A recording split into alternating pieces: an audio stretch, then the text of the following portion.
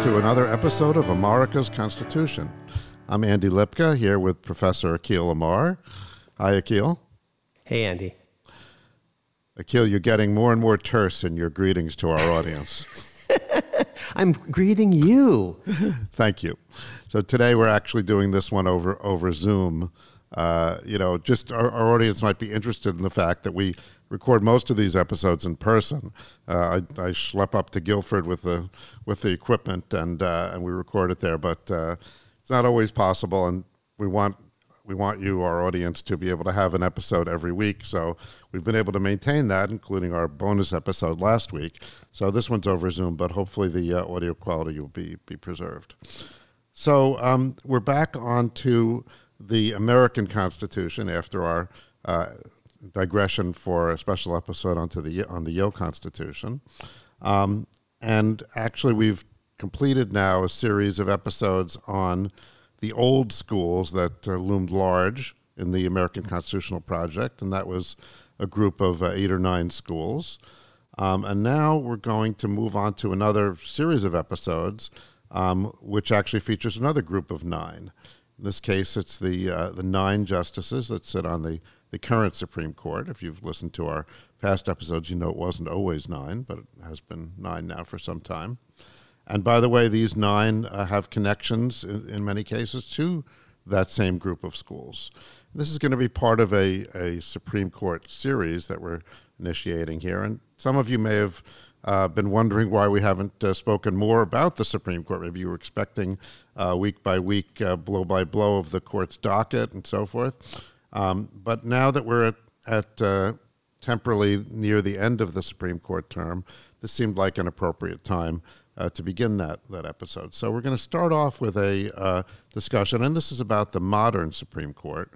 So we're going to begin with a discussion of the justices themselves, and we'll move on to a discussion of the current term, including some tips from Professor Moore on just how to follow the term, where to look on the web, how to do it, what to look for in the decisions, and so forth. And then we're going to have a series of guests, and this is really, quite exciting, because really we have an all-star team of court watchers that have agreed to come on to America's Constitution, including Joan Biskupic, Nina Totenberg, Ruth Marcus, and Marcia Coyle. So interesting that so many of the very best court watchers are women these days. And then, in addition, Neil Katyal has agreed to come on, and Jeff Rosen. So really very exciting group of people. So, Akhil, what do you have to say about the group of justices that sit on the Supreme Court now? Thanks, Andy. Before I in today's conversation, give our audience a sense of the individual justices one by one, basically in seniority, I'll try to describe, I think, what is particularly interesting and distinctive about each justice, maybe his or her sort of best idea or set of ideas, and his or her least great idea or set of ideas. But before I do that, since you did mention 9, I want to share some news with our audience. Several episodes back, we talked about court packing and why I'm against it, why I think 9 should remain 9, but why I am a believer in term limits for the justices, 18 years in particular. And the episode, I think we were able to count up to 18 different reasons why 18 years on the court might be a good way to proceed, and how that can be done by a mere statute. No constitutional amendment, in my view, is required. So the news that I wanted to share, Andy, with you, I'm not sure I've told you this yet, and with our audience is I just agreed earlier today to testify before President Biden's commission on the judiciary. And I'm going to be testifying in particular about the idea of term limits and talking about the the 18-year idea. I'm going to, in my testimony, obviously refer to the podcast episode. That testimony, I think, will probably be videotaped and maybe covered on C-SPAN or some other platform. It's going to occur, my particular testimony will be on Tuesday, July 20th from 2 to 3:15 p.m. Eastern Time. And they're planning, I think, the commission is 5 witnesses on the idea of term limits. I don't know who the others will be. And maybe just mention one other thing about that commission before talking about the justices, since you mentioned schools, and we're going to be talking about the educational, some of the justices, just as we talked about the educational background of Joseph Story, for example, in a recent episode. No fewer than 4 of the 35 or so members of this Judicial Commission are actually colleagues of mine at the Yale Law School. The co-chair, Christina Rodriguez, my dean, Heather Gerken, my towering colleagues, Jack Balkin and Justin Driver. Jack and Christina, in fact, are co-editors with me of the case book that we have on constitutional law, along with Sandy Levinson and my great colleague, Reva Siegel. Sandy is a professor at University of Texas, but 4 Yale professors on this commission of 35, above and beyond my 4 Yale Law School colleagues who are commissioners. There are just an extraordinary number of Yale graduates, many of whom in the Small World Department happen to be my former students. I'm just actually going to go down the list alphabetically. There's Kate Andreas, a Yale Law School graduate who has recently accepted a position at Columbia Law School. And way back when, I actually asked Kate to be a TA for me. I asked her a little too late. She had already agreed to be a TA for one of my colleagues, but I've always been a huge fan of Kate's. And then there's actually Will Bode, who actually was my TA, my head TA for several years. Again, a Yale Law School graduate, now a very distinguished professor at the University of Chicago, who is particularly, who's just really making a name for himself. Just today, he was cited by the Supreme Court by one of the justices in an eminent domain case, and I think that makes about 12 citations for him in his first 14 years as a law professor, which is just an amazingly fast start, and he's being cited by the court across a wide range of issues. So he's the next Tiger Wood, perhaps, trying to eclipse the citation records set by some of us old fogies, including yours truly. I might be a version of Jack Nicklaus to his Tiger Woods. Another, not one of my students, but the father of one of my students, the great Walter Dellinger, former acting Solicitor General of the United States, another Yale Law School graduate, and his son, Hampton, who was my protege, has just been picked by President Biden, nominated to be head of the Office of Legal Policy, which historically has played a particularly important role in picking federal judicial nominees, judges and justices. Dick Fallon is a graduate of the Yale Law School, a very distinguished graduate and a very distinguished professor at the Harvard Law School. He's a little senior to me, so not my student, but a dear friend and mentor and role model, someone whom I hugely admire.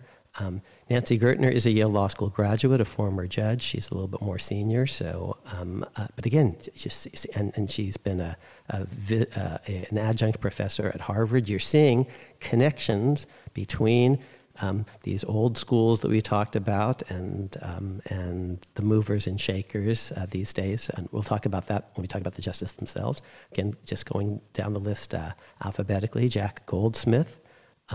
It's another one of my favorite students of all time. He's now a professor at the Harvard Law School. I remember way back when I wrote letters of recommendation on his behalf, as I did for Will Bode and others.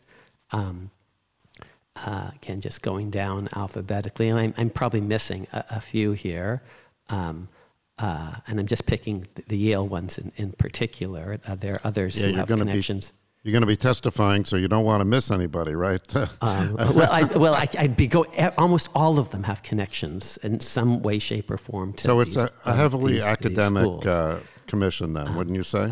Absolutely, but let me just go down the list and at least, just for completion, mention some of the Yale's. Alison LaCroix is a professor at the University of Chicago, but a Yale Law School graduate. Maggie Lemos has been a visiting professor at Yale Law School. Caleb Nelson was one of my star students. I wrote his letter of recommendation way back when. He's a distinguished professor at the University of Virginia Law School, which, of course, we mentioned UVA in the past episode. And he, too, by the way, was cited today in the Supreme Court on some issues of statutory interpretation.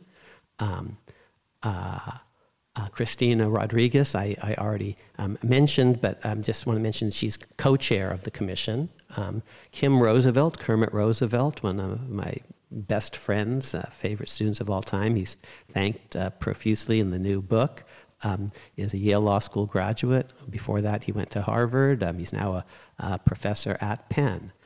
Bertrell Ross is another Yale Law School graduate. I know him less well. He's a professor at Berkeley. And again, I'm skipping some of the others who are merely Harvard people, like the great Lawrence Tribe, or merely Princeton people, like our dear friend Keith Whittington.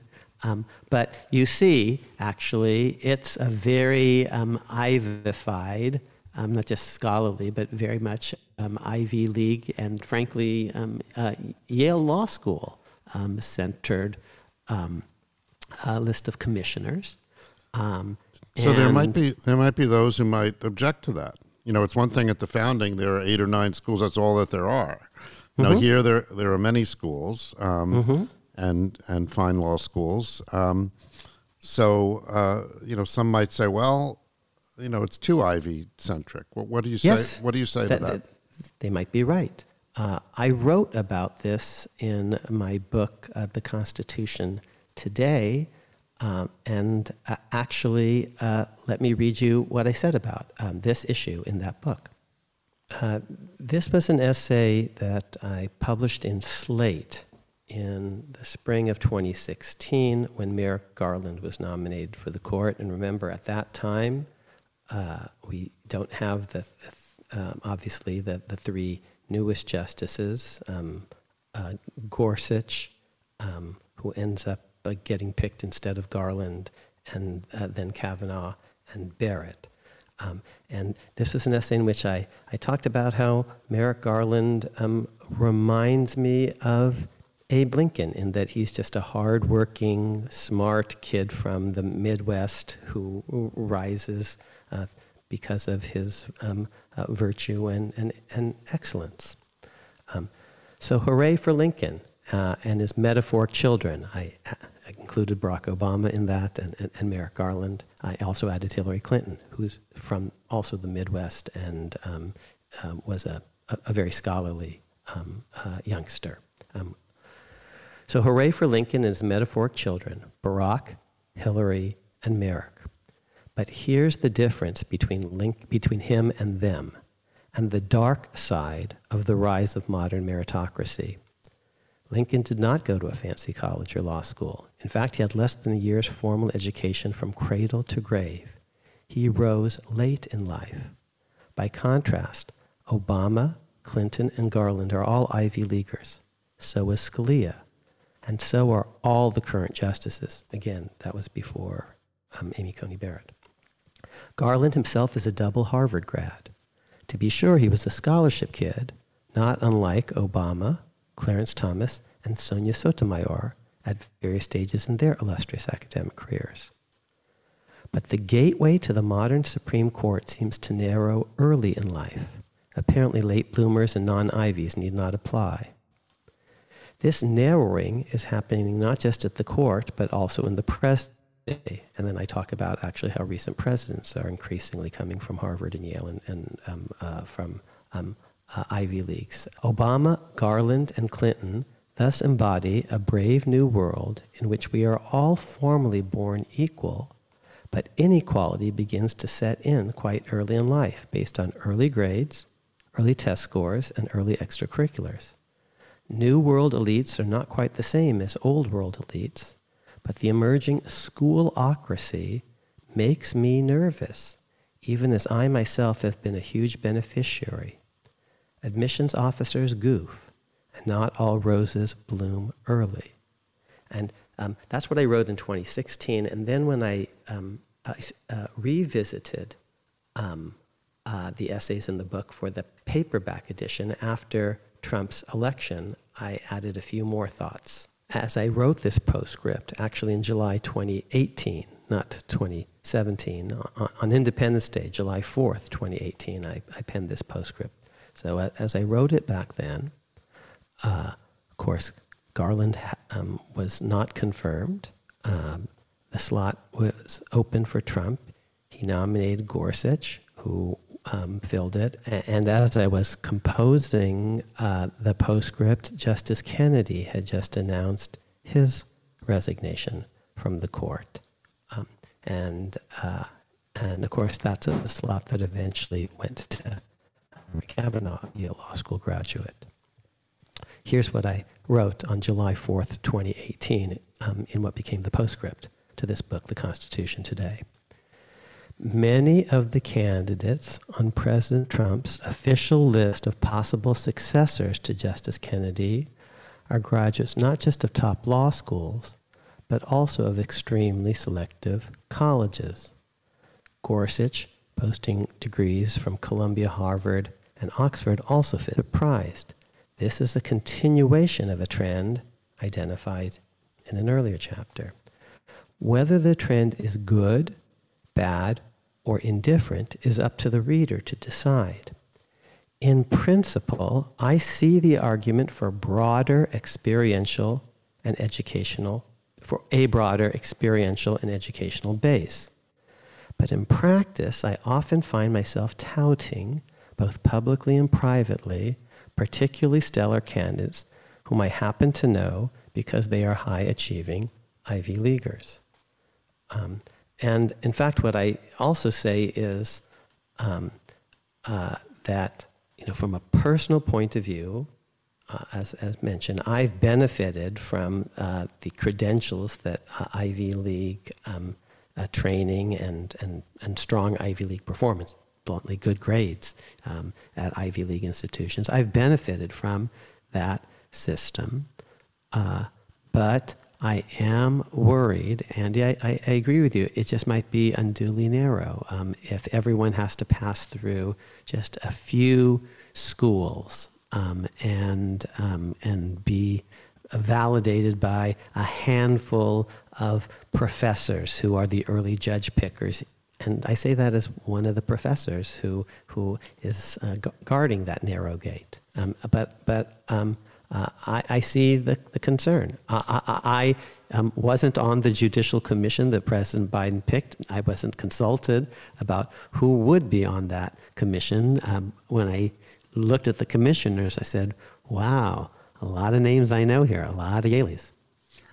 Well, look, we're going to have a discussion over the next several episodes, and particularly today, about the justices themselves and what they're doing and so forth. And, we can have a feeling about what should be the criteria to use when you're choosing a justice. Where did they go to school is one of the things that we might think about. But, now we're going to be discussing them and, in some sense, evaluating them, and the listeners will be evaluating them. So really one way to look at it is let's look backwards when we're done, and say, okay, now we've talked about the justices. We have our opinions about who's an excellent justice and who less so. And how does this correspond to their education? What is that? And historically, how about that? Like when we look back at some of the great justices in history, Hugo Black, for example, who was an Ivy League graduate, who wasn't, what difference did it actually make in the end. So we can approach this more scientifically than speculatively. You took the words right out of my mouth with a hat tip to Meatloaf, whose actually official legal name, just by the way, is Meatloaf. His first name is Meat. Now, I mentioned already Lincoln. He's our hero. I'm in my study, and I'm looking right now at a mask of Lincoln that you gave me. You and I are, in a phrase, Lincoln men, and he had practically no formal education whatsoever, a year of education all in, kindergarten through everything in his entire life, so never went to college, never went to law school, never really spent much time in organized schools of any sort, again, less than a year all in, and we adore him and think he's just incomparable, you and I. We mentioned that Washington, who we've talked about quite a lot, was largely tutored at home, got a surveyor's degree from William and Mary, but not much more than that. On the court, absolutely right. My pick for the best justice of the 20th century is Hugo Lafayette Black, who was a hick from the sticks, didn't go to an Ivy League institution, didn't even have 3 years of formal law school training, basically, and is from University of Alabama, and was underestimated by all the Ivy Leaguers precisely because of that, by the likes of Felix Frankfurter, who was a Harvard Law School graduate and a Harvard Law School professor, and in my view, not remotely on the same level as Hugo Black in terms of his enduring achievements and legacy on the Supreme Court. Another book that I wrote a few years ago called The Law of the Land opens with a chapter about Lincoln, and the next chapter is all about Hugo Black. There's a book just out now. I was just reading some reviews of it earlier today, all about John Marshall Harlan, the elder, who went to Transylvania University. Again, it was not an Ivy Leaguer, and the book I think is called The Great Dissenter. And John Marshall Harlan is a towering figure in my opinion. I'm a big fan of his grandson, also John Marshall Harlan, conventionally referred to as John Marshall Harlan the Younger, who was a Princeton grad and indeed president of the Ivy Club, I believe. And in the Small World Department, so was our friend Philip Bobbitt, president of the Ivy Club at a later stage of his Princeton career. And maybe I should say Sir Philip, because recently Philip was given an honorary knighthood by Queen Elizabeth, which has been given to very, very few Americans since World War II, just a handful. But as much as I like John Marshall Harlan the Younger, a very thoughtful, distinguished justice on the Supreme Court, an Eisenhower appointee, if you put a gun to my head and asked me, I think I might pick his grandfather as even more towering, just because his grandfather, John Marshall Harlan the Elder, stood alone in dissent in really important cases, the civil rights cases of 1883, Plessy versus Ferguson, and was a towering dissenter in other cases where his dissents have really proved prophetic. Lochner versus New York, another case involving the federal income tax, a case called Pollock versus New York. So yes, looking back, it is not the case that all the Ivy League graduates have been great. I think Frankfurter is vastly overrated, for example, and not all the non-Ivy Leaguers have been duds. My hero of all is Hugo Black, and we could say that for presidents too. We've had very well credentialed educationally presidents. John Adams had strong educational credentials. Our audience has heard that I thought he was basically a bad president. And so did the American people. That's why they voted against him. And he had very strong educational credentials.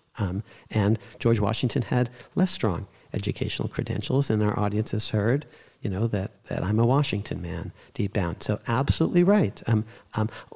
You and I are evidence-based. Let's look at the evidence. Let's look at the data and see if there are any patterns or hypotheses that we might put forth. Okay, so let's get going with it. Let's look at today's court and the justices on the court. We're going to talk about all 9 justices, but just as we didn't talk about all the schools in the Ivy League in one episode, I think we'll see how far we get today, but we may end up breaking down the Supreme Court into 2 episodes, possibly 3, and we'll try to do it by seniority. So at least today, we're going to talk about the most senior justice ex officio, the Chief Justice, and the 2 most senior associate justices. And maybe we'll get farther. Let's just see how far we get. Yeah, and I think when we talk particularly about the Chief, since we'll talk about the Chief first, he's we'll use him as an exemplar of how to think about these justices. So we'll go into more detail about the Chief. But nevertheless, if we don't get to everyone this time, this is an interesting topic. Everybody likes to talk about the individual justices and so forth. So I think our audience will forgive us if we run into the next episode. So let's start based on seniority with the Chief. Even though he hasn't been there the longest, by tradition, the Chief Justice is ex officio, the most senior person on the court. And we'll just do it in order of seniority. So let's start with the Chief. And isn't it interesting? Now, he's from the Midwest, Indiana, basically. He's born in western New York, but the family quickly moves to the Midwest. He's a superstar. He's a star, an academic superstar, but he's also captain of his high school football team, which in the Midwest is a big deal. He's good looking. He's charming. He's well spoken. And where does he end up? This Midwestern academic superstar, quarterback. He ends up at Harvard College and then at Harvard Law School, where he's on the Harvard Law Review. He's the managing editor of the Harvard Law Review. In a different year, a fellow named Obama will be the president of the Harvard Law Review, the first black president of the Harvard Law Review. But John Roberts, Harvard, top grades at Harvard College, obviously, because you don't get top grades in high school because you don't get to Harvard College without top grades at Harvard College because you don't get to Harvard Law School without top grades at Harvard Law School because you don't get on the Harvard Law Review and become managing editor back in that era without all of that. And then what does he do, of course? He clerks, because if you want to be a justice today, it turns out it's really important to clerk early on. Almost all of them today were law clerks. Now, that wasn't completely clear, perhaps, when John Roberts was a young man. Some of these patterns are only evident in retrospect. That John Roberts not only clerked after law school, what's a clerk? It's a kind of an apprentice judicial position. It's sitting at the elbow of a judge or a justice and helping that judge or justice research and craft opinions. I was a law clerk way back when for then Judge, now Justice Stephen Breyer, who was a law clerk for Justice Arthur Goldberg, but we'll get to Breyer soon enough. But because even though Breyer is older than Roberts, because he's chief, is senior in as a formal legal matter. And I'm starting with Roberts. So Harvard College, Harvard Law School does not one but 2 judicial clerkships, one for a Court of Appeals judge and one for a Supreme Court justice. Now, who does he clerk for on the Court of Appeals? Now, and why am I mentioning all this? Because this shapes who he is and how he thinks. These are his early formative experiences in the law. He goes to a real law school. I'm a big fan of the Harvard Law School. We joke sometimes about Harvard, but you know that I'm always saying nice things about the Harvard Law School. And one of the nicest things that I say about the Harvard Law School is it trained your son Matthew, who is as great a young lawyer as I have met. And he's a magna cum laude graduate of the Harvard Law School. And he went to a good college too, by the way. And our audience will know, and he's laughing, that of course means Yale College. And indeed, Andy, I told you this offline, but this we're just conversing here. The reason I wanted to go at the age of 17 to Yale College, above all, the reason it was my top choice is I decided at age 17 you should go to a different place for law school and you go to college. And obviously Harvard was the best place to go to law school, I thought, at age 17. So, I want to go to Yale for college so I can go to Harvard for law school, and those are different places. And that really was my my thinking, such as it was at age 17 as a public high school kid in California who didn't know a lot about a lot of things. I'm involved with the admissions process at Yale in the alumni role. And one thing that I've said for a long time is that 17 and 18-year-olds make college choices on a variety of strange bases. I went there because the tour guide was nice to me. Right, of course they're paid to be nice to you. It's like when the Peter Lorre character Ugarte. It's like when Humphrey Bogart's character, Rick Blaine in Casablanca, is asked why he ended up where he was, and he said, "I came for the waters." Waters? What waters? We're in the desert. Bogart deadpans. I was misinformed. So I came for all sorts of reasons, in fact, that turned out to be, yes, a little strange. Okay, but we digress. John Roberts, Harvard College, Harvard Law School, and then he immediately does a clerkship, and he does a clerkship with the greatest judge in America, in my view, in the 20th century. Not the greatest justice. I said that was Hugo Black, in my view. The greatest judge in America in the 20th century was a man named Henry Friendly, who grew up in upstate New York, interestingly enough, Harvard College, Harvard Law School, the best grades in the history of the Harvard Law School, had a spectacular private practice, ends up founding his own law firm called Cleary, what's today is called Cleary Gottlieb, a great law firm in the city of New York, was general counsel of Pan American Airlines, which was a huge company back in the middle of the 20th century. So a great lawyer who then became a great judge, the chief judge of the United States Court of Appeals for the Second Circuit. So that's the great Henry Friendly, put on the court by President Eisenhower.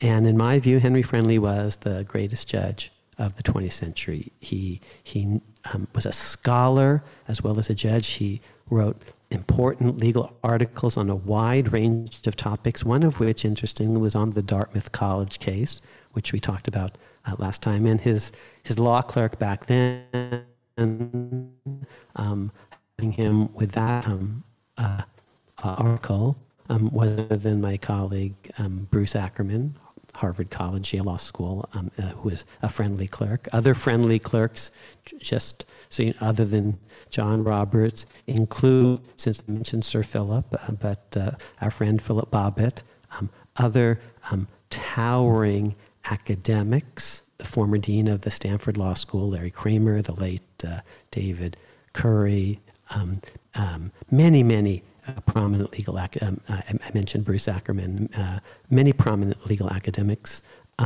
also prominent judges, not just John Roberts, but Ray Randolph on the D.C. Circuit, Pierre Laval on the Second Circuit, Merrick Garland, I should mention, is a Henry Friendly clerk. Michael Boudin on the First Circuit, former president of the Harvard Law Review. Friendly is a judge's judge and a lawyer's lawyer and a scholar's scholar. And that's who John Roberts begins to learn his law from in his first judicial apprenticeship.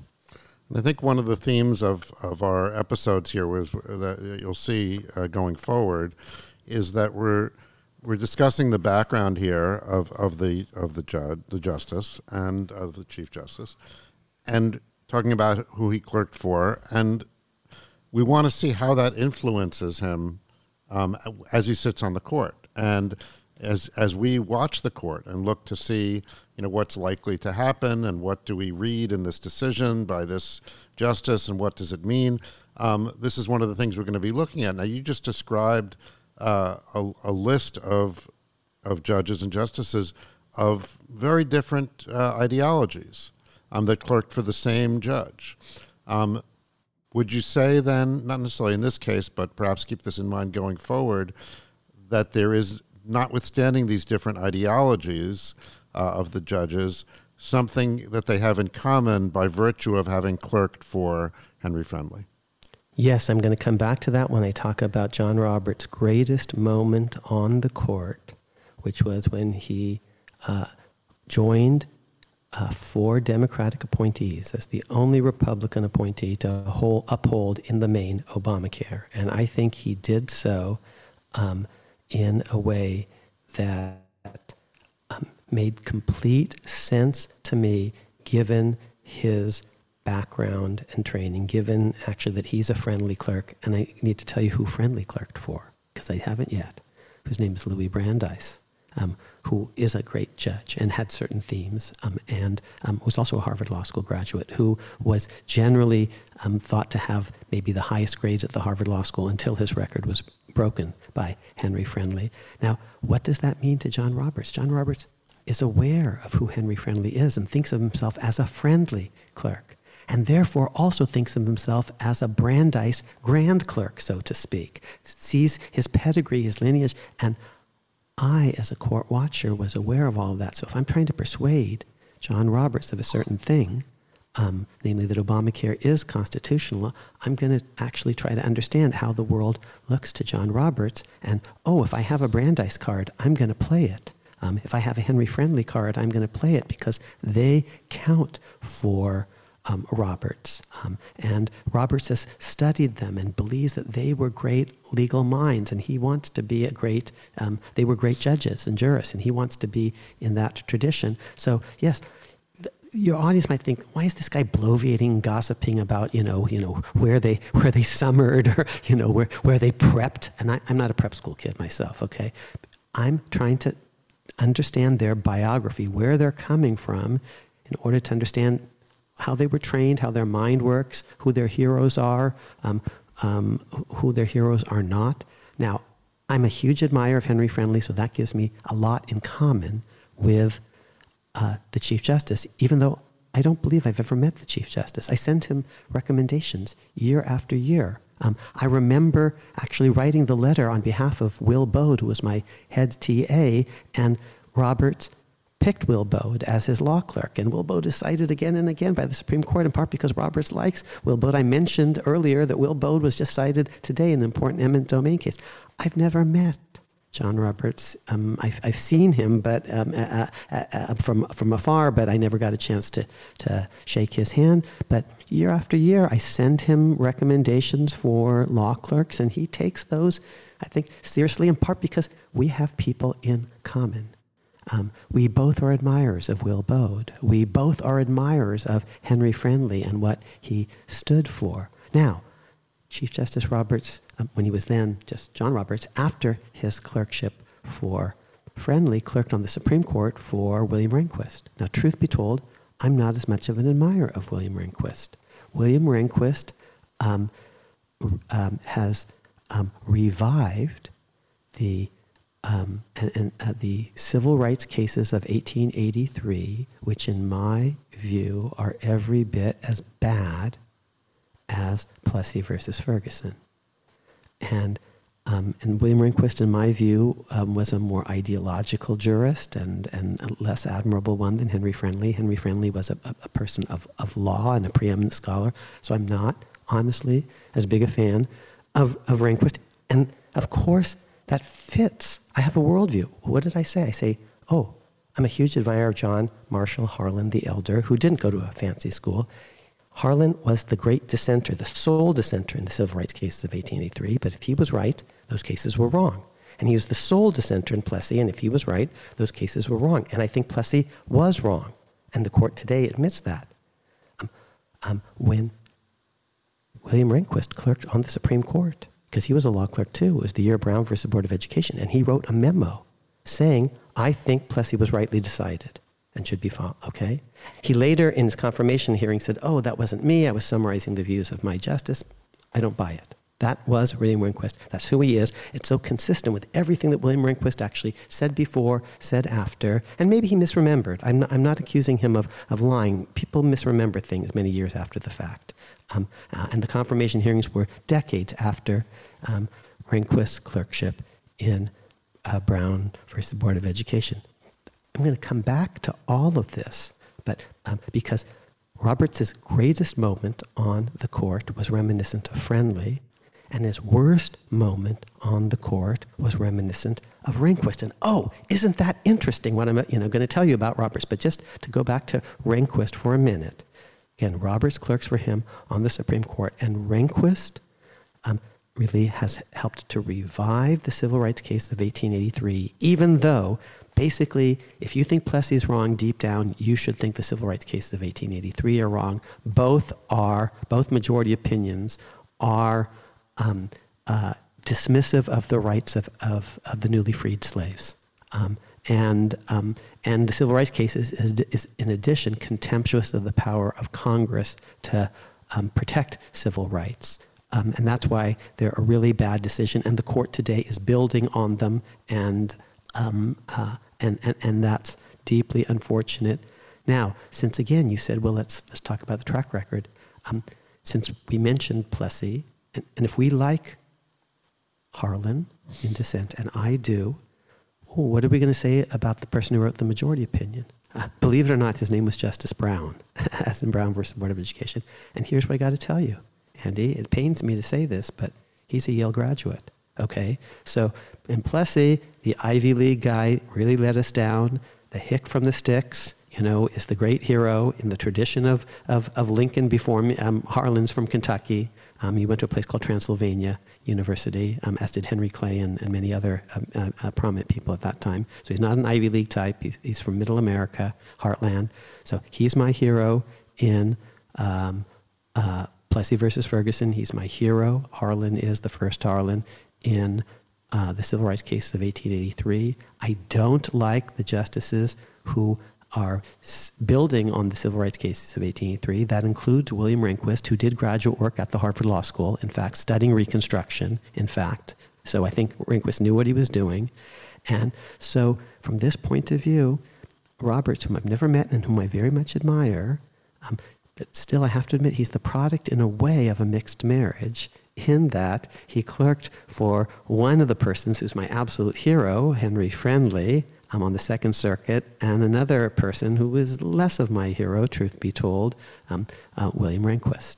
Now, you might think what I've just been describing is just a lot of kind of gossipy stuff about Roberts' background and biography, but the intellectual and personal influences on him that I've begun to describe actually are genuinely relevant for thinking about his body of work, and in particular, what I consider his very best opinion and what I consider one of his worst opinions. So the opinion that I especially admire, it's not a perfect opinion, but as we're going to see, it's a good and important opinion, was his opinion in the Sebelius case in 2012, in which he upheld Obamacare. He was not just a Republican appointee who joined Democrat appointees in upholding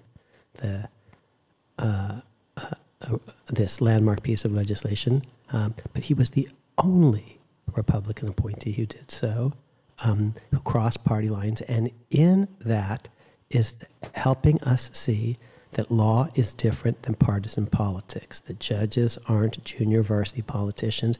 Whose idea is that most of all? That's very much a Henry Friendly thought, that there is this thing called law and it's not the same as politics. And I think he imbibed that very much from Friendly and embodied that in the Sebelius case, which I'll come back to and talk about in a little bit greater detail, because the particular move in Sebelius, the way in which he upheld Obamacare, and again, it wasn't a perfect opinion, I have some important criticisms of it, was also interesting because it was a word, in one technical legal word, Brandeisian. He was channeling not the person for whom he clerked, Henry Friendly, but the person for whom Friendly in turn clerked, Louis Brandeis, in the particular legal theory that he used in Sebelius. I'm going to show you actually how this thing, all of what I've been saying, which might seem gossipy, actually helps us understand the Sebelius case. And of course, more recently, Roberts has continued to reaffirm Obamacare in a case called King versus Burwell, where the vote was 6-3. And most recently, the last couple of weeks, in the third case in the Obamacare trilogy, California versus Texas, where Roberts joins an opinion by Stephen Breyer, for whom I clerked, upholding Obamacare yet again, this time by a vote of 7-2, and again, crossing party lines to do so, joining a group of justices who are Democrats appointed by Democrats and confirmed by Democratic Senates. Okay, so that's Roberts's maybe greatest opinion. He'll really be remembered for his act of statesmanship and nonpartisanship in Sebelius. And thank you, Henry Friendly. Thank you, Louis Brandeis. I'll say more about that in just a minute.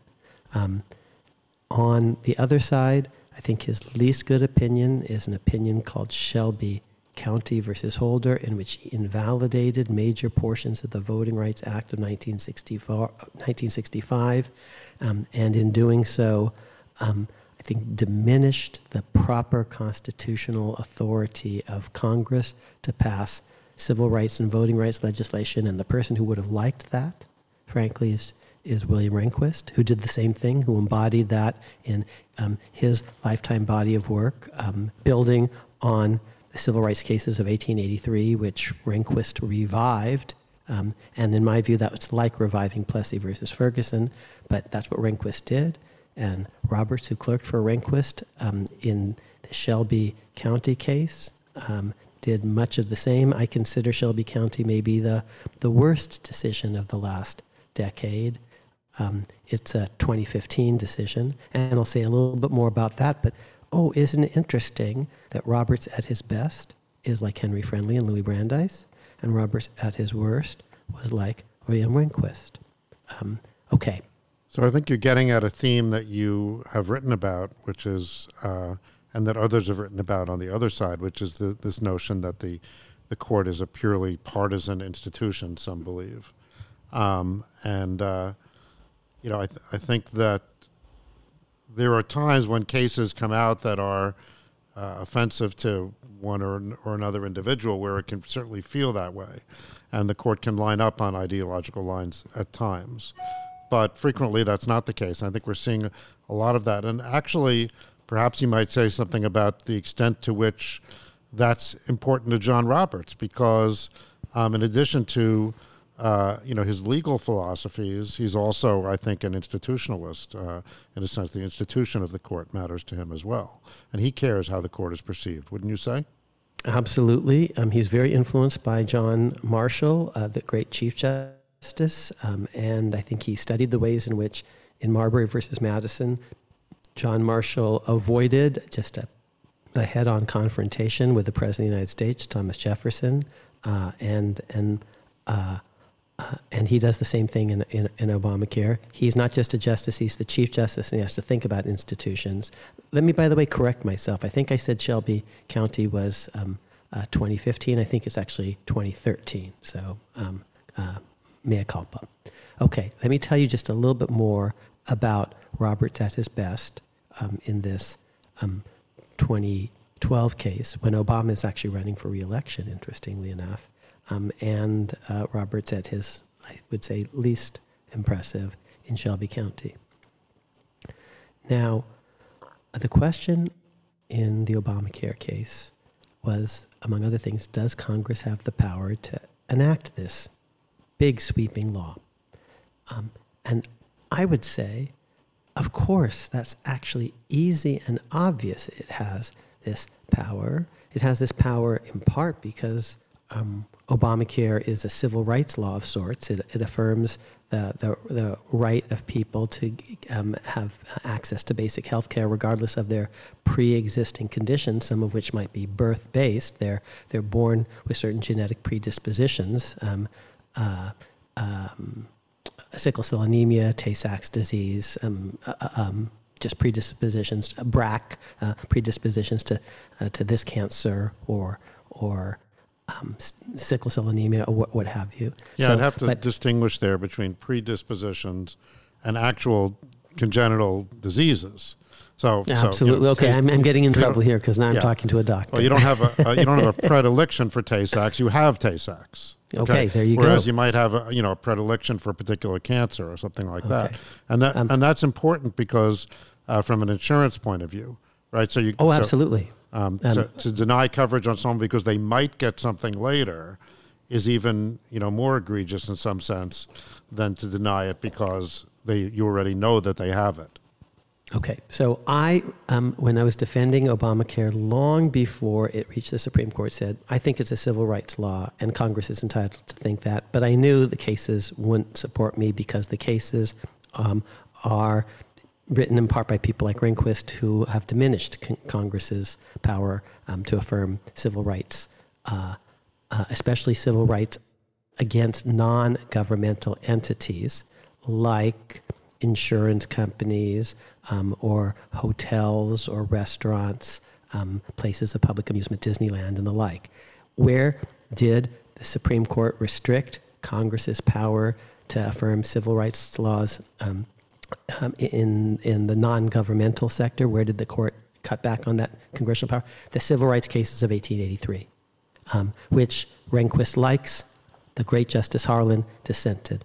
So I knew when defending Obamacare as a civil rights law, I was cutting against some of the precedents. But so, by the way, then what was the basis of federal civil rights laws in the 1960s on race? The basis was the Interstate Commerce Clause. Congress said, fine, if we can't actually affirm this under our Reconstruction powers, surely it's relevant to interstate commerce whether black people can be served in a McDonald's or denied a room at a Holiday Inn or Howard Johnson's. Your ability to take a road trip, for example, to see your family in the Deep South is going to be affected by whether you can eat at restaurants and relieve yourself in restrooms and sleep in hotels on your way to and from your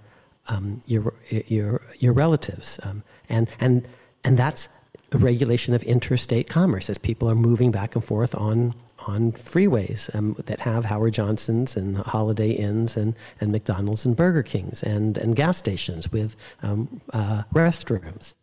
Okay, so that's Congress's power in the 1960s to pass these civil rights laws because they couldn't quite rely on their Reconstruction power because of the 1883 civil rights cases. And I say, well, that's another basis for Obamacare. Obamacare is actually about the ability of people to move across state lines. People are nervous about about traveling across state lines if they're going to be out of the network of their health care coverage, unless they can actually count on getting good coverage in emergency rooms in other states and all the rest. And Obamacare is connected to all of that. And viruses cross state lines, and that's connected to Obamacare because our best defense against viruses is going to be vaccines and herd immunity. And our audience has heard me talk about that before. And I said all of that before Obamacare, and Roberts didn't buy that argument either, but it was one of my many arguments for Obamacare, but it's not the one that I emphasized before the case reached the Supreme Court. The one that I emphasized most of all was, okay, Forget the civil rights power, although I think Obamacare is easily defensible as a civil rights law. Forget the power to regulate interstate commerce, although I think Obamacare is easily defensible as a regulation of interstate commerce, and relatedly a national security measure, because the next threat might be biological, I argued way back when, might be germ warfare, and we're still debating Wuhan today. Okay, and I said all that years before the Obamacare case even reached the Supreme Court. But here's what I emphasized most of all. I said, you could see Obamacare as a tax law, as a revenue measure. And it's true, you don't have to read the statute that way, but it's easy enough to read it that way, and you should read it that way, because if read that way, Obamacare could easily be upheld under the tax power. And there's a duty of judges, if possible, to read statutes in a way that would make them constitutionally acceptable.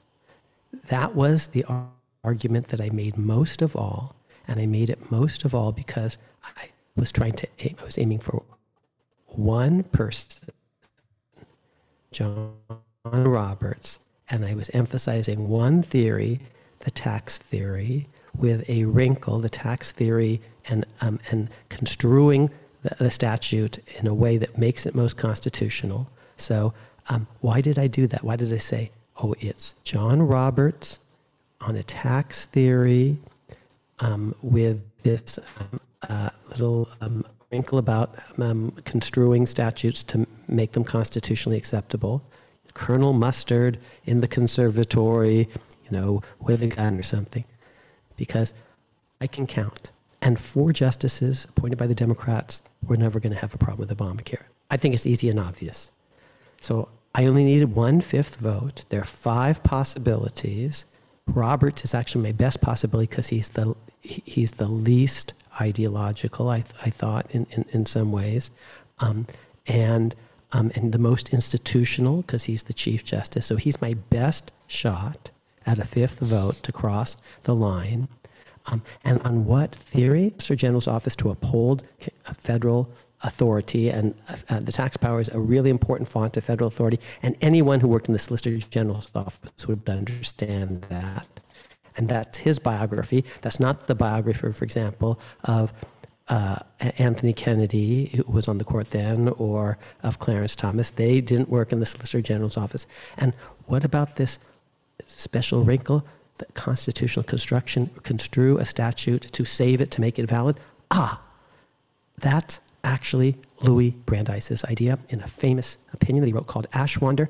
And of course that would be meaningful to John Roberts, because John Roberts thinks about Brandeis, because he thinks about Friendly, because he clerked for Friendly and Friendly clerked for Brandeis. Now, what I'm telling you is I thought all of this long before Sebelius. And our readers can confirm this because they can read essays that I wrote, which later got put into the book, The Constitution Today, in which I'm making just this argument about Brandeis and the tax power, and it's obviously aimed at Roberts, and that's because I think I have a sense of how he thinks, even though I've never met him before, because I'm interested in his biography. I'm interested in his influences and how he thinks about the world, that he doesn't want to be hyper-partisan. That's what Henry Friendly told him, that he needs to be an institutionalist because he's sitting in John Marshall's chair and has studied Marbury versus Madison. And he's very much a Brandeisan, which you see in an earlier opinion that he wrote about the Voting Rights Act called Namudno.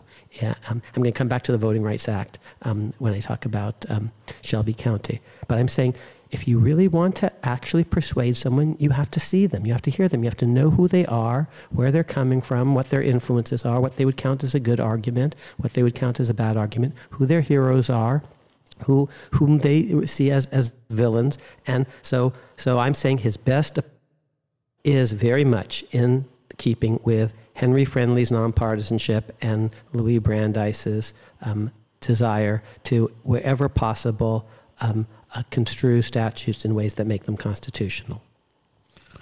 And of course, we're talking here about the, when you say the tax, we're talking about the mandate, correct? Right, the so-called individual mandate, but it's not quite a mandate because if you don't comply with it, the way the law enforces that mandate is basically through tax consequences.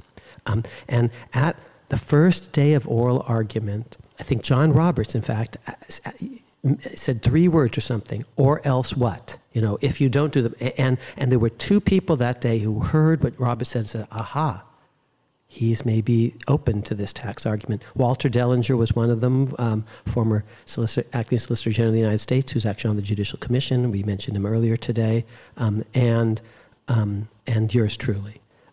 So that's Roberts at his best. Good for him. Now, I don't love all the rest of the opinion because it's obviously an regulation of interstate commerce, and Roberts didn't see that, and I thought that was unfortunate. Now, none of the other conservatives did either, but of course, people crossing state lines back and forth are engaged in interstate kind of conduct that Congress can regulate. Viruses are crossing interstate lines.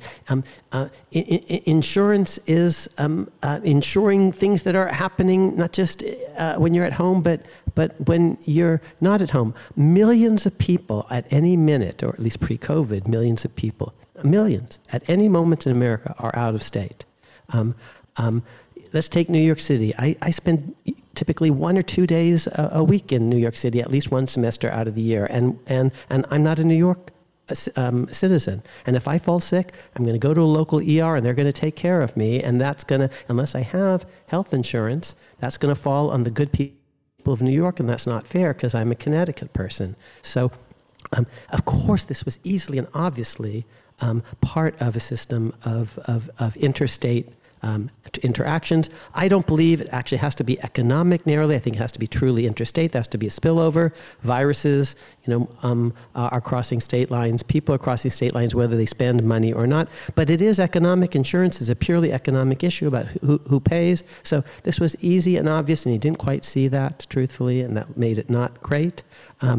There was another part of this complicated statute about the role of states in the system, and he unraveled part of that, which even today has unfortunate consequences for the system as a whole. I think there are going to be some states where there may be outbreaks of more severe outbreaks of COVID, given the Delta variant, in part because actually the state regulation part of Obamacare got partially unraveled. So it wasn't a perfect opinion, but let's compare him to Roberts, the other Republican appointees who basically wanted to undo the whole thing.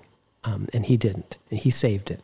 Good for him. Now, on the other side, he did write an opinion for the court in Shelby County versus Holder, 2013, not, as I think I may have said before, 2015, in which he undid major portions of the Voting Rights Act of 1965.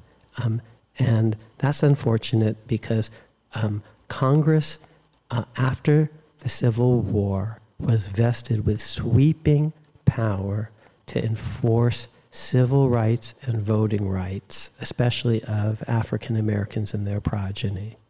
And he read Congress's power too narrowly. In so doing, he stood on the shoulders of William Rehnquist, who read the powers of Congress to enforce Reconstruction too narrowly. And Rehnquist, in turn, was standing on the shoulders of the civil rights cases of 1883, which were wrongly decided, and the great dissenter in that case, standing alone, John Marshall Harlan, who didn't go to a fancy law school, John Marshall Harlan was every bit as right in the civil rights case of 1883 as he was in the later case of Plessy versus Ferguson. So in his worst decision of all, you see, Roberts is tracking Rehnquist, who in turn was repudiating John Marshall Harlan the elder. So, given what you know about John Roberts's jurisprudence and influences, if you were trying to persuade him in Shelby County that he should decide on a different basis, what might you appeal to, given his influences? Well, the court, as we record this, the court has yet to hand down the last 2 decisions of the term, and one of them is a major Voting Rights Act decision. Roberts is not so much of an originalist. He is a precedent person and an institutionalist. My best arguments, truthfully, are originalist arguments, and they may be less forceful to him than they might be to, let's say, Justice Thomas, who sees himself as more of an originalist.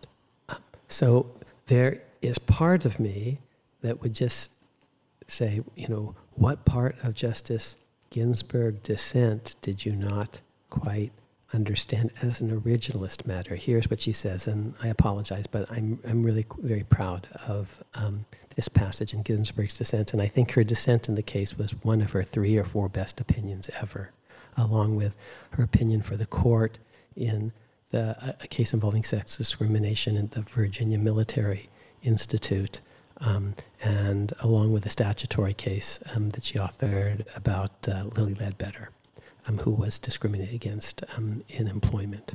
Our audience will remember this passage because I think I quoted it before, but here's what Ruth Bader Ginsburg says in her dissent. Notably, the founders' first successful amendment, that's the First Amendment, told Congress it could make no law over a certain domain. In contrast, the Civil War amendments used language that authorized transformative new federal statutes to uproot all vestiges of unfreedom and inequality and provided sweeping enforcement powers to enact appropriate legislation targeting state abuses. And of course, our audience will remember that that's from a 2005 book that I wrote. So that's the originalist in me, because I think ultimately the Constitution's supreme law of the land, the Constitution is the supreme law of the land, and it doesn't matter what any precedent says, civil rights case of 1883 or not, the Constitution is the supreme law of the land, and it was designed to give sweeping power to Congress, and that's the history behind it, and that's the text. So that's what I'd want to say, because I'm an originalist of sorts. But that didn't move him in Shelby County, so why would it move him today? Now, another thing that Ruth Bader, he said, well, why are you picking on some states? Some states actually have to submit their voting, their changes to Congress, and other states don't.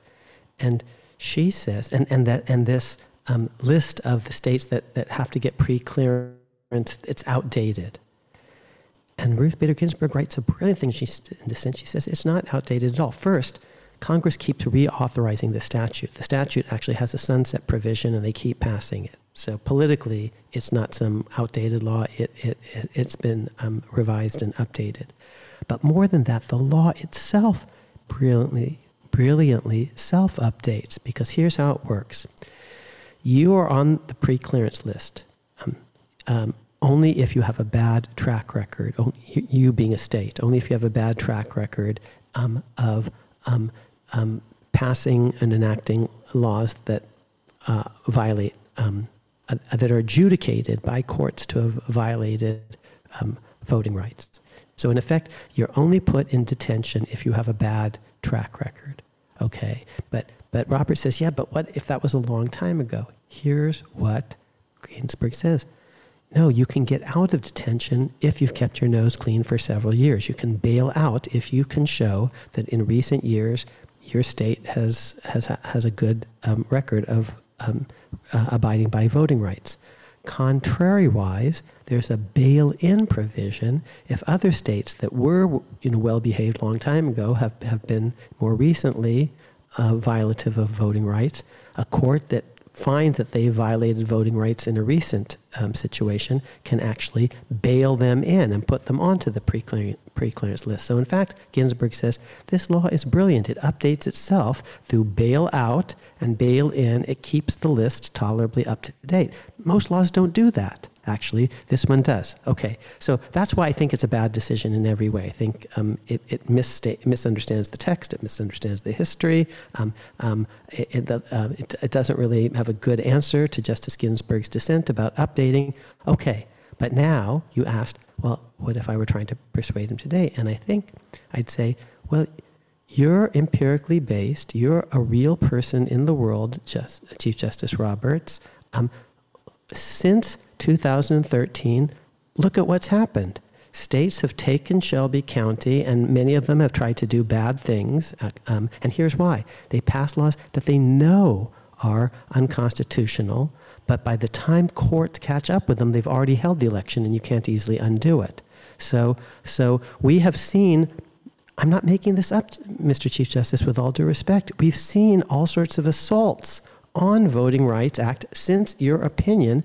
And truthfully, Ruth Bader Ginsburg predicted this, and you said, we're kind of in a post-racial world, Obama is the president of the United States, and it turns out actually that that's not quite right. So you're a realist, you're empirically based. Don't you see that some of the premises that I think under which you operated in 2013 have been disproved by recent events? Now, it's always a hard thing to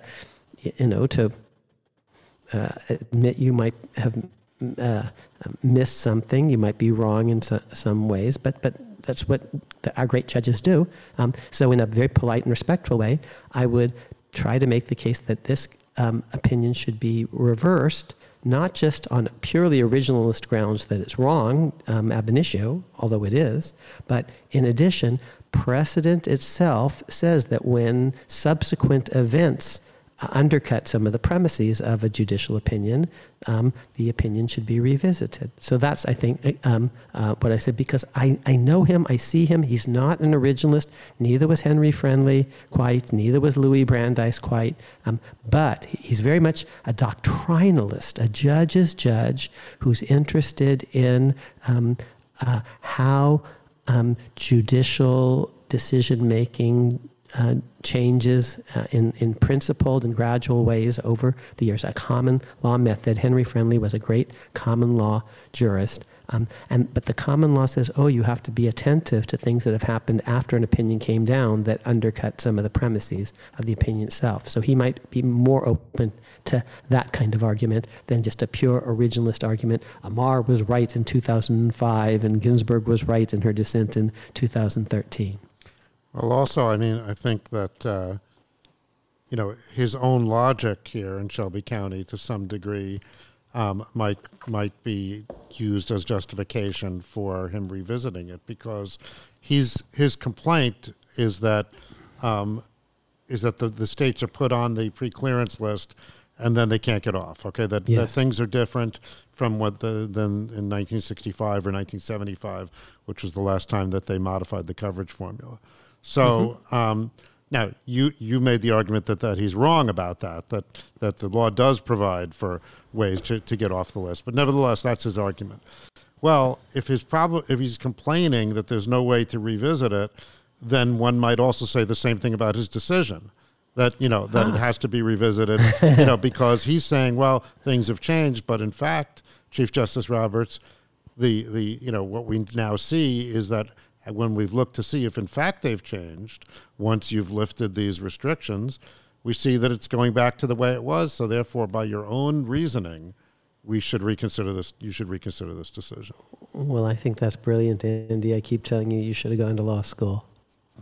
Yeah, then maybe I could formulate a good argument. But anyway. No, you just did. That's great. Wish I had said it and thought of it, but I like it.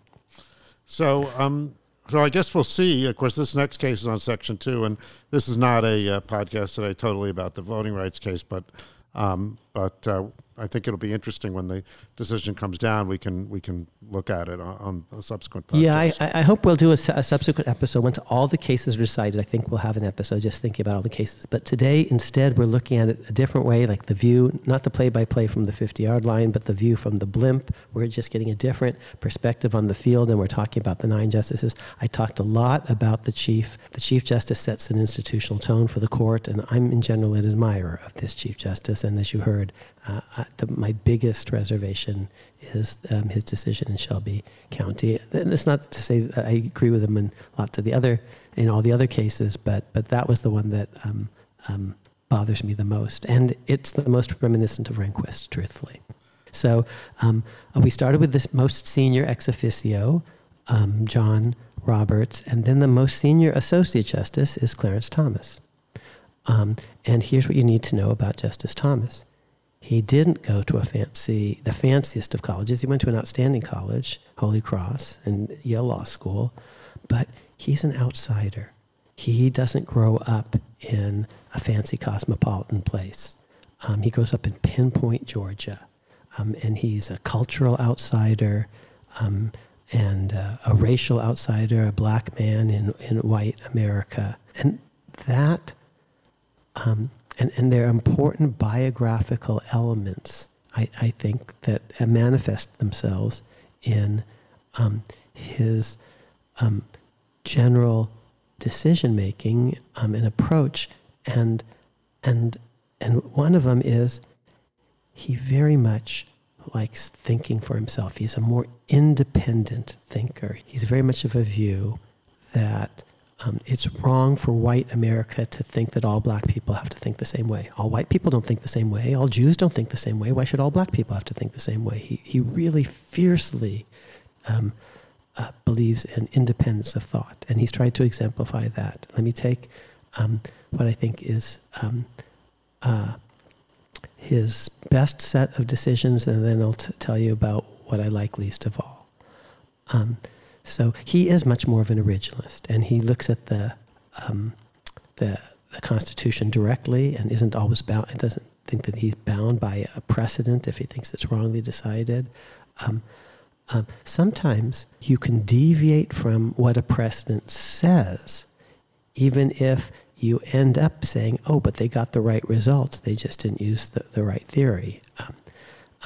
And time and again, Justice Thomas has actually suggested new and fresh ways of thinking about constitutional provisions. And at his best, I think he's been a hugely constructive force on the court, very much in the tradition, wait for it, you might be surprised, of Hugo Black. Okay. Now, Hugo Black was actually a former Klansman, believe it or not, and a liberal Democrat, and that's not Clarence Thomas, who is a dark-skinned black who is a conservative Republican.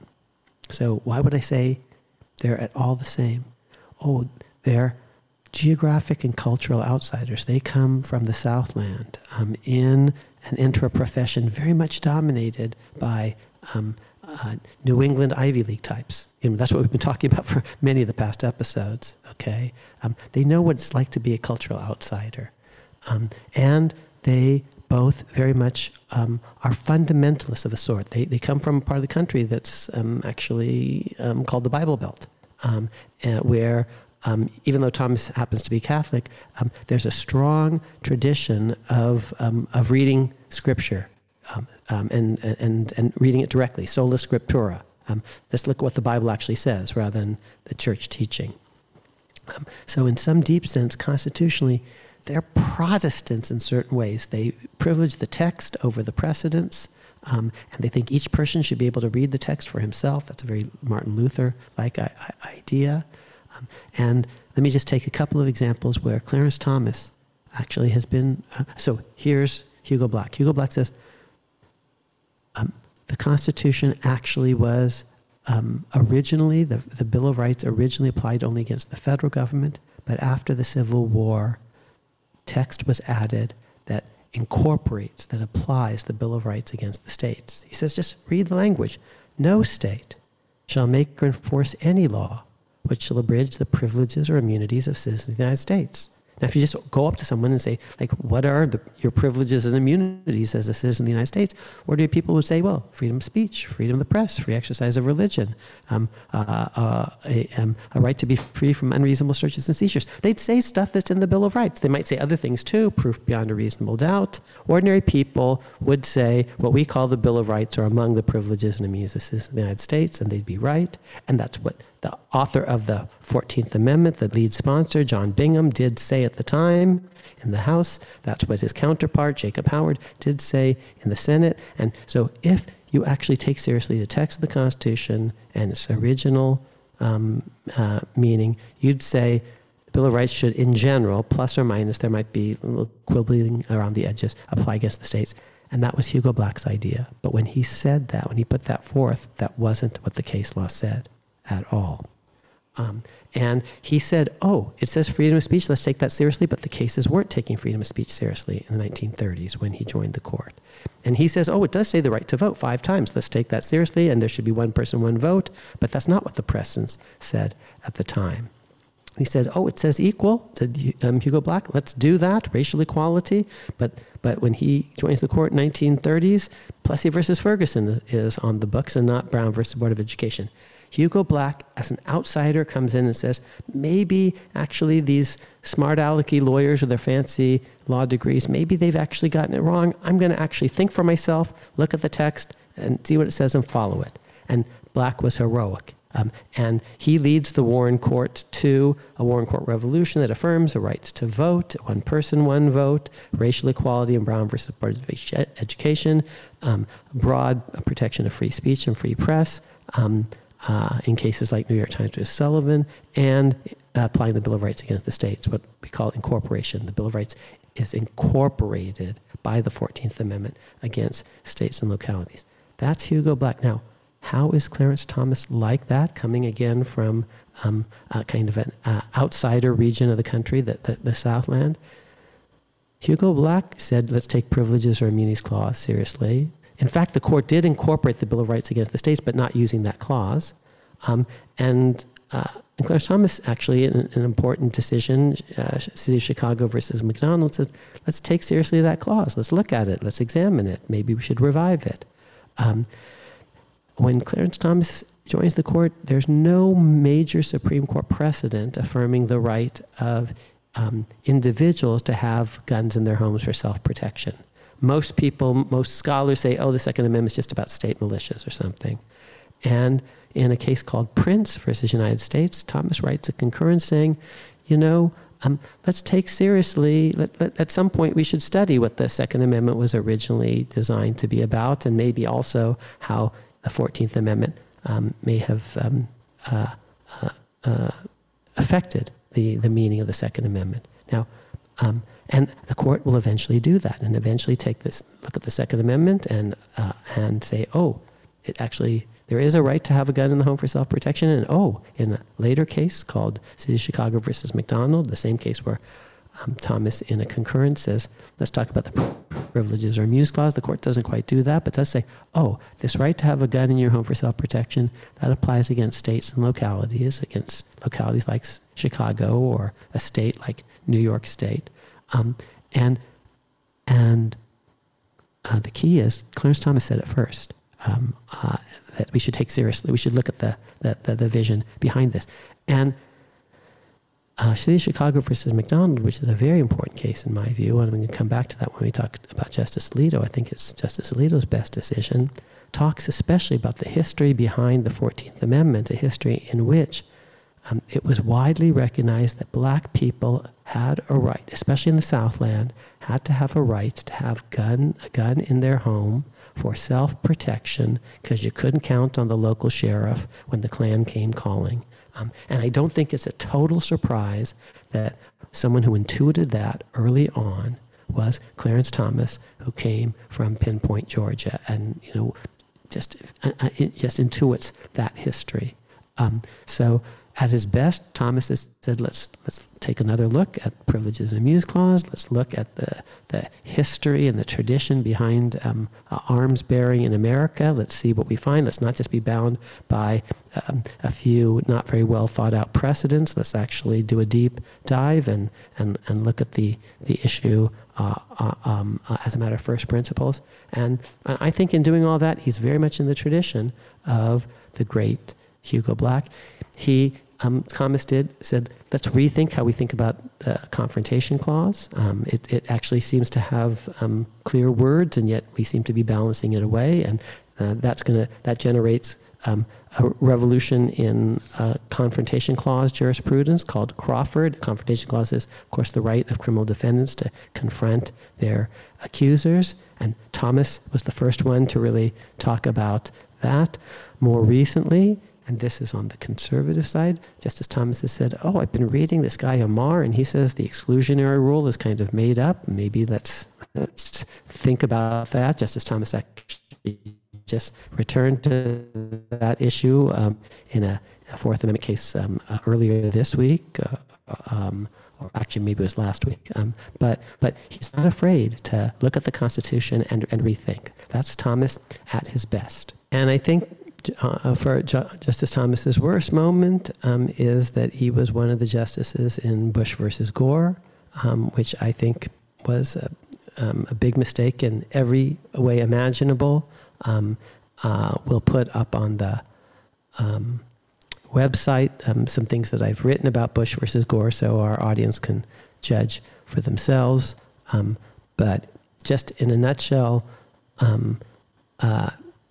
the Constitution mainly makes Congress the judge of contested presidential elections, not the Supreme Court. Presidents are supposed to pick justices. Justices aren't supposed to pick presidents. And so the court shouldn't have even gotten involved, in my view. And on the merits, what the Florida court did was completely permissible. They construed Florida law, and it's their job to construe Florida law. And the Florida legislature itself gave the Florida court the role of construing the meaning of Florida legislation. So on the merits, there was nothing wrong with what happened. Indeed, the Florida legislature itself, to repeat, had authorized the Florida court and not the U.S. Supreme Court to interpret the meaning of Florida statutes. And in the end, it was a partisan decision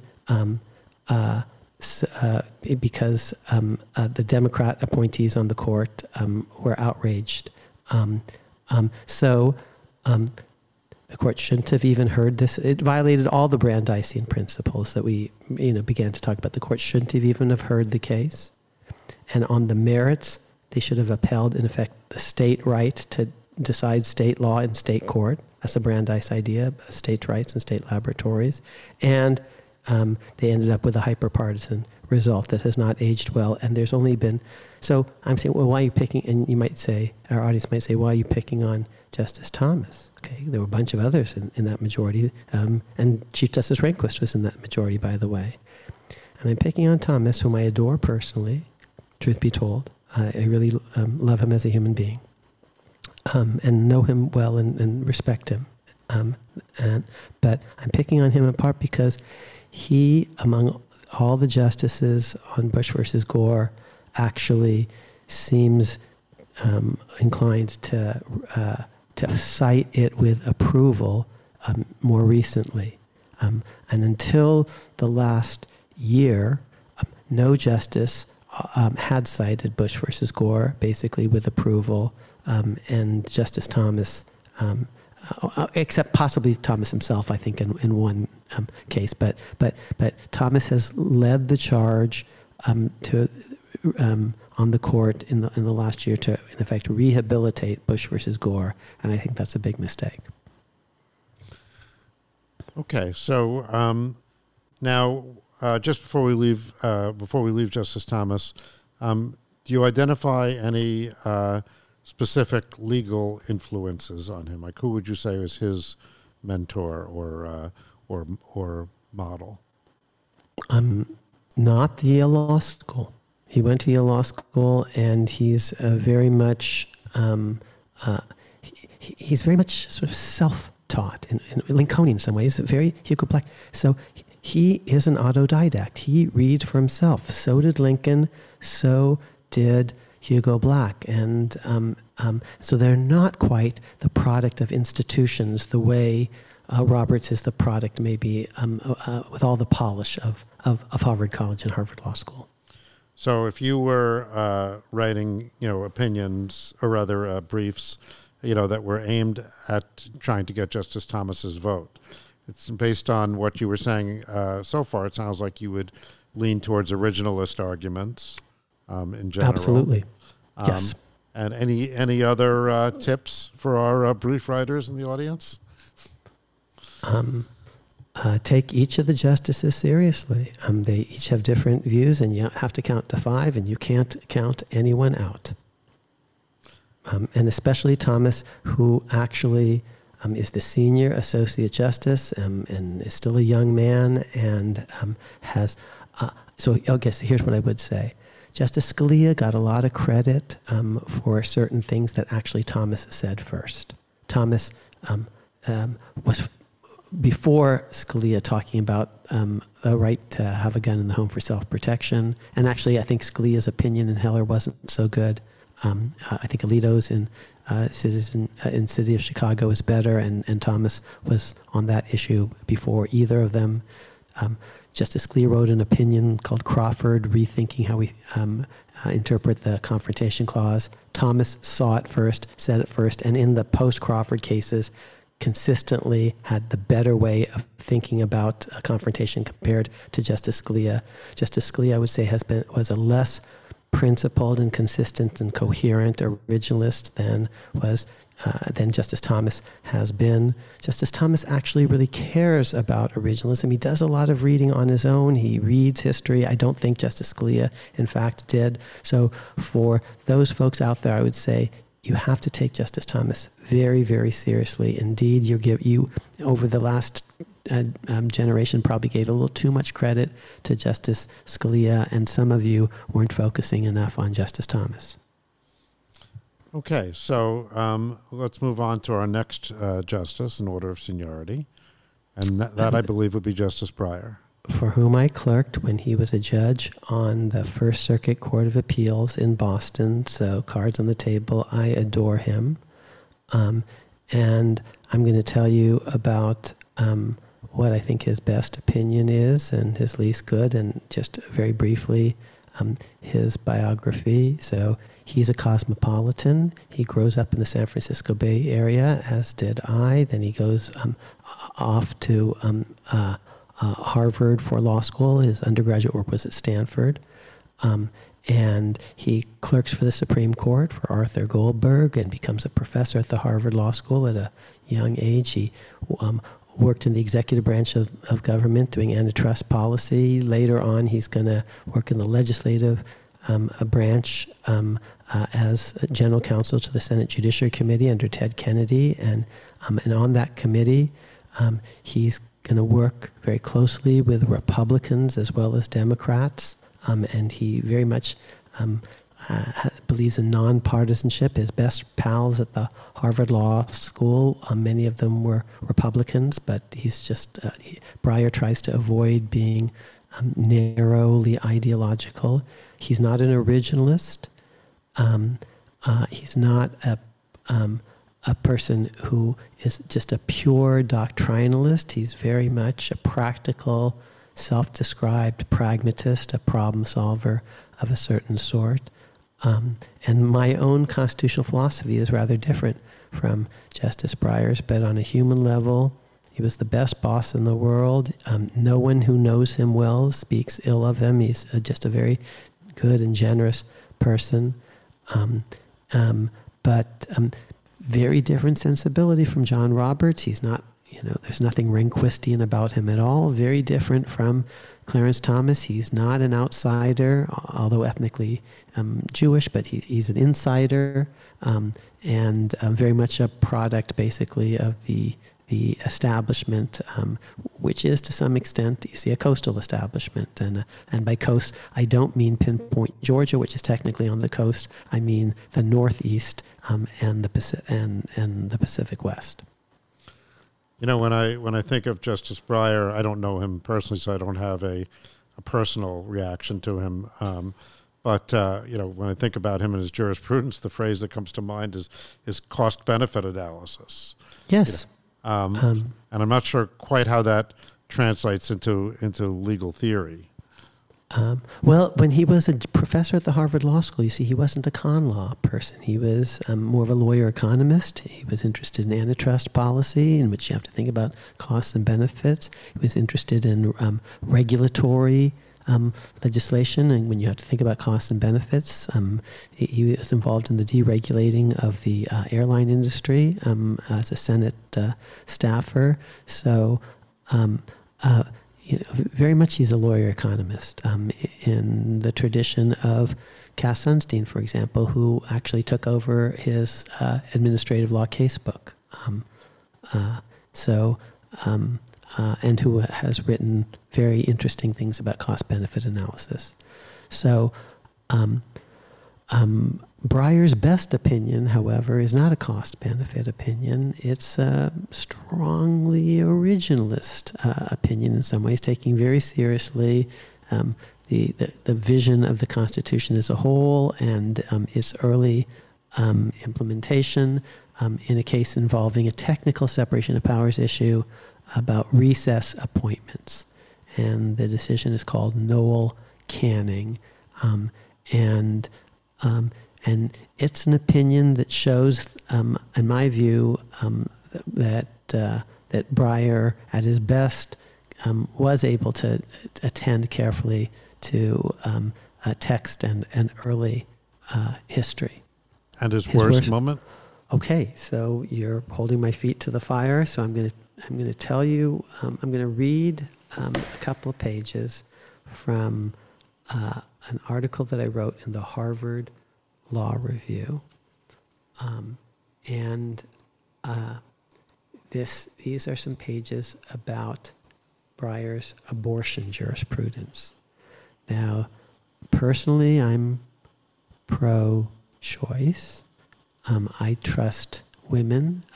Abortion is a very complicated, can raise very, very complicated moral and medical issues, and I tend to trust women to make morally responsible choices.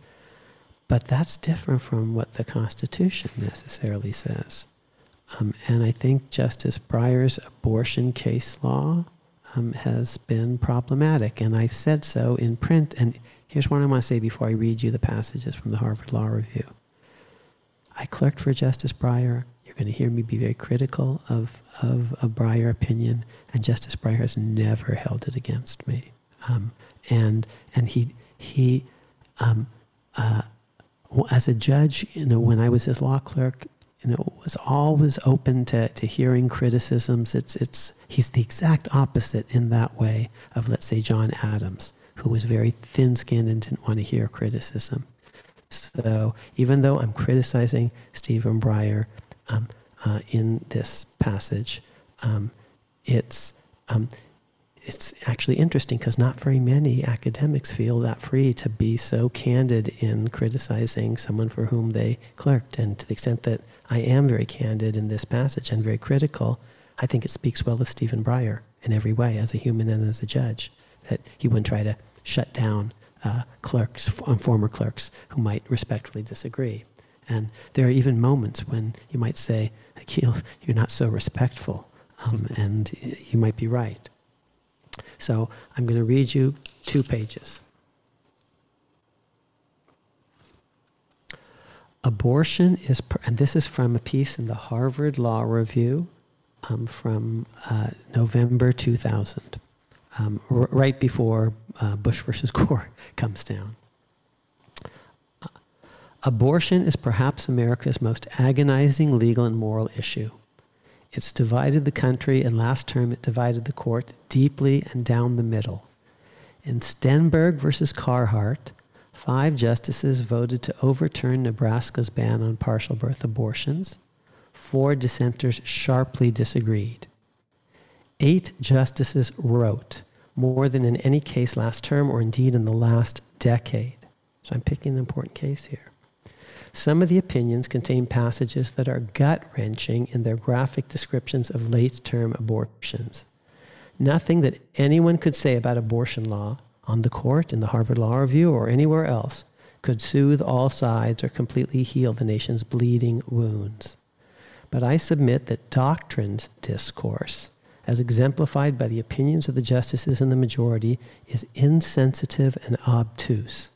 More partisan, more cold, less conciliatory, and less wise than the document itself. Whether couched in the bland language of Justice Breyer's opinion for the court, or the more confrontational prose of some of the concurring justices, the basic approach of the majority is that the court has spoken and all must obey. Justice Breyer begins, however, on a far more promising note, cautioning that, quote, constitutional law must govern a society whose different members sincerely hold directly opposing views, unquote. So far, so good. We need a focal point, a common ground, something that respects the valid concerns of both those who care about women's equality and those who care about unborn human life. And that focal point, says Justice Breyer, is doctrine.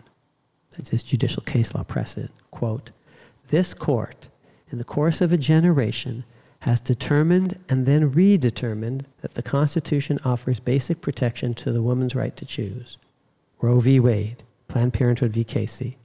We shall not revisit these legal principles. Rather, we apply them to the circumstances of this case, unquote. Now back to my narrative. There are several problems here. First, exactly where and how does, quote, the Constitution, unquote, offer this basic protection? In other words, where is the first link in the chain of proper constitutional argument connecting Roe's rules to something actually in the document? To properly apply legal principles to new facts, we need to know the reasons underlying the principles.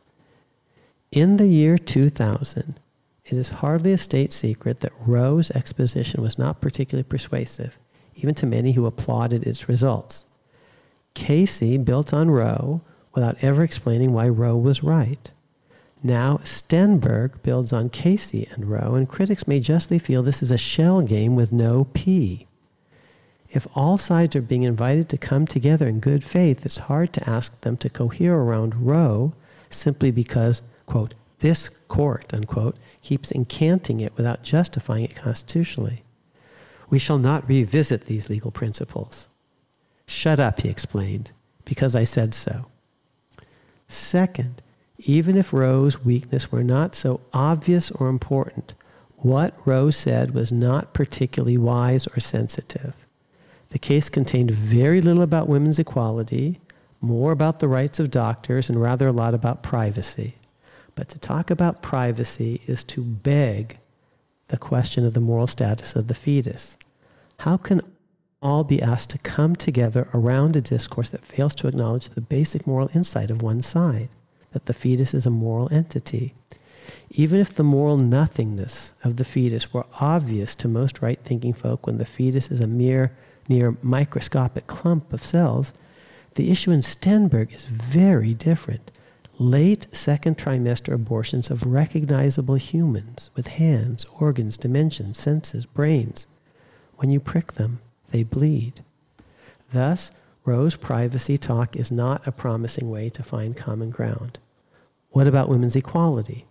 Breyer's opinion contains exactly one mention of equality in its opening paragraph. Quote, millions of Americans fear that a law that forbids abortion would condemn many American women to lives that lack dignity, depriving them of equal liberty, and leading those with least resources to undergo illegal abortions with the attendant risks of death and suffering, unquote.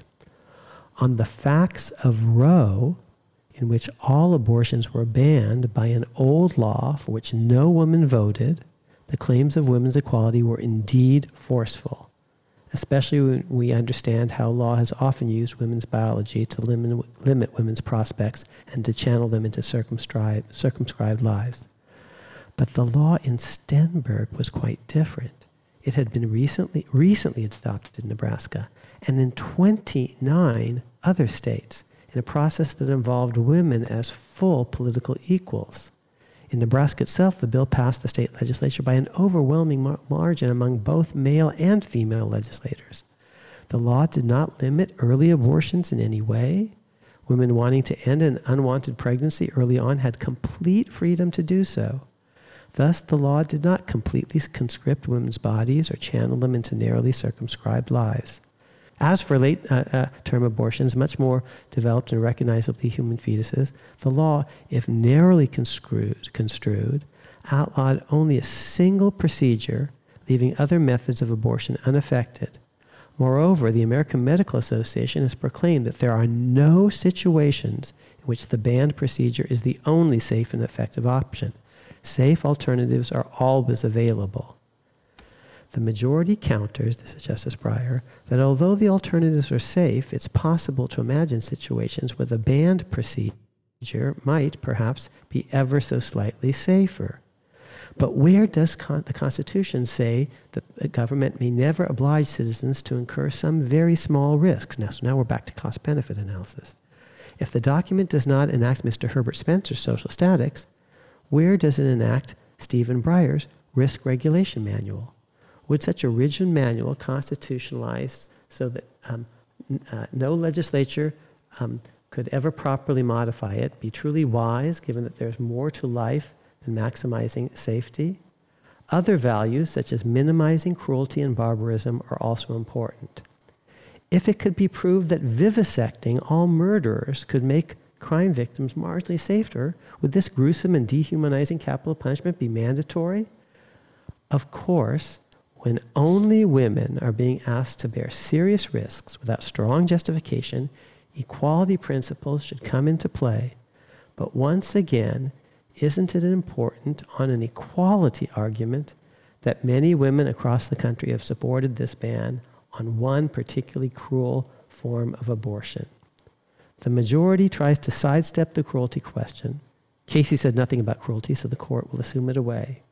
So that's my critique. I don't think he did a great job in that opinion, and I'm reading what I said at great length so that our audience doesn't think that, this is just designed to make my friends look best of all. I adore Stephen Breyer personally. I respect hugely the great body of his work. If by chance he steps down, we're going to have a whole special episode on Breyer, and I'm going to tell you all my Breyer stories about what a great man he is. But if I'm going to criticize John Roberts for Shelby County and Clarence Thomas for Bush versus Gore, I'm going to have to, tell you this opinion I thought was a bad opinion because it built on Roe versus Wade, which was a not impressive opinion. My brother clerked for Harry Blackmun, who wrote Roe versus Wade, but Roe versus Wade is not an impressive opinion. And if you're going to defend abortion rights today, at some point you're going to have to move past Roe versus Wade and precedent and talk about what the Constitution really does say and doesn't say, and talk more about women's equality, and then confront the hard argument on the other side. Well, what happens when lots of women themselves vote for a particular abortion law of a certain sort? How do we think about that? I think there might be answers to that, but a good opinion would have to actually grab those issues by the horns. Well, no one can say you're avoiding the third rail here. I went there. Yes. And Justice Breyer, if you were listening, or anyone else in your family, you know I love you and always have. And I just wouldn't want anyone to think otherwise. And by the way, I'm just reading you what I wrote 20 years ago, and every year he sends me the nicest holiday card, and he sends me notes from time to time, and when I see him, he's always oh so generous, and he knows that I wrote that. That appeared in a very prominent place in the Harvard Law Review, actually in a thing called the Foreword to the Harvard Law Review, which is the most iconic spot for any piece of scholarship. It's like someone doing this halftime Super Bowl event or something. So he knows that I said that, but he knows it wasn't personal. That my job as a scholar is to critique the opinions as honestly as I can. So we've gone through 3 of the 9 justices, and as we anticipated, that took a while, and there's a lot more to say, and I think we've whetted our audience's appetite. So next time we'll pick up with Justice Alito, who'll be next, and on from there. And actually, by then the term will be over, we believe, and so it'll be interesting to look back at the 3 justices we did cover and see if there's anything that they do between now and then that reflects back on some of the things we've said. And if in particular there were an announcement of a retirement, it would be most likely, if there were such an announcement, it would be Justice Breyer will of course need to do a special episode, a tribute episode, all about Justice Breyer, and then I'm going to tell you, I'll have a lot more time to tell you all the amazing things about Justice Breyer, because today, just to prove my bona fides here, that I'm a straight shooter, I did spend a lot of time talking about one of the opinions of Justice Breyer that I like the least. Well, I have to say that, look, you wouldn't have done it because you value his friendship and so forth. I think that as much as you are an academic, you are, in some sense, neutral. You still probably wouldn't have done it if you didn't have confidence in the character of the man that he can take it. I so respect him and love him as a human being. He was a great mentor. Let me close on this. So I told you John Roberts actually had, as it were, was the product of a mixed marriage. He clerked for Friendly, who was heroic, and Rehnquist, who I think in certain ways was a bad influence. Rehnquist was more partisan and was not good on race and not good on Reconstruction. So what I'm saying is choose your mentors very carefully. I chose, when I graduated from law school, Stephen Breyer as my mentor. I chose to spend a year, at his elbow. He was Yoda to my Luke Skywalker. He was Master Yoda, and Yoda is, very wise and benign, and so is Stephen Breyer. And to the extent I've turned out okay, give credit to my parents, my teachers, and yes, Stephen Breyer. Taught you well, he did. Okay, until next time.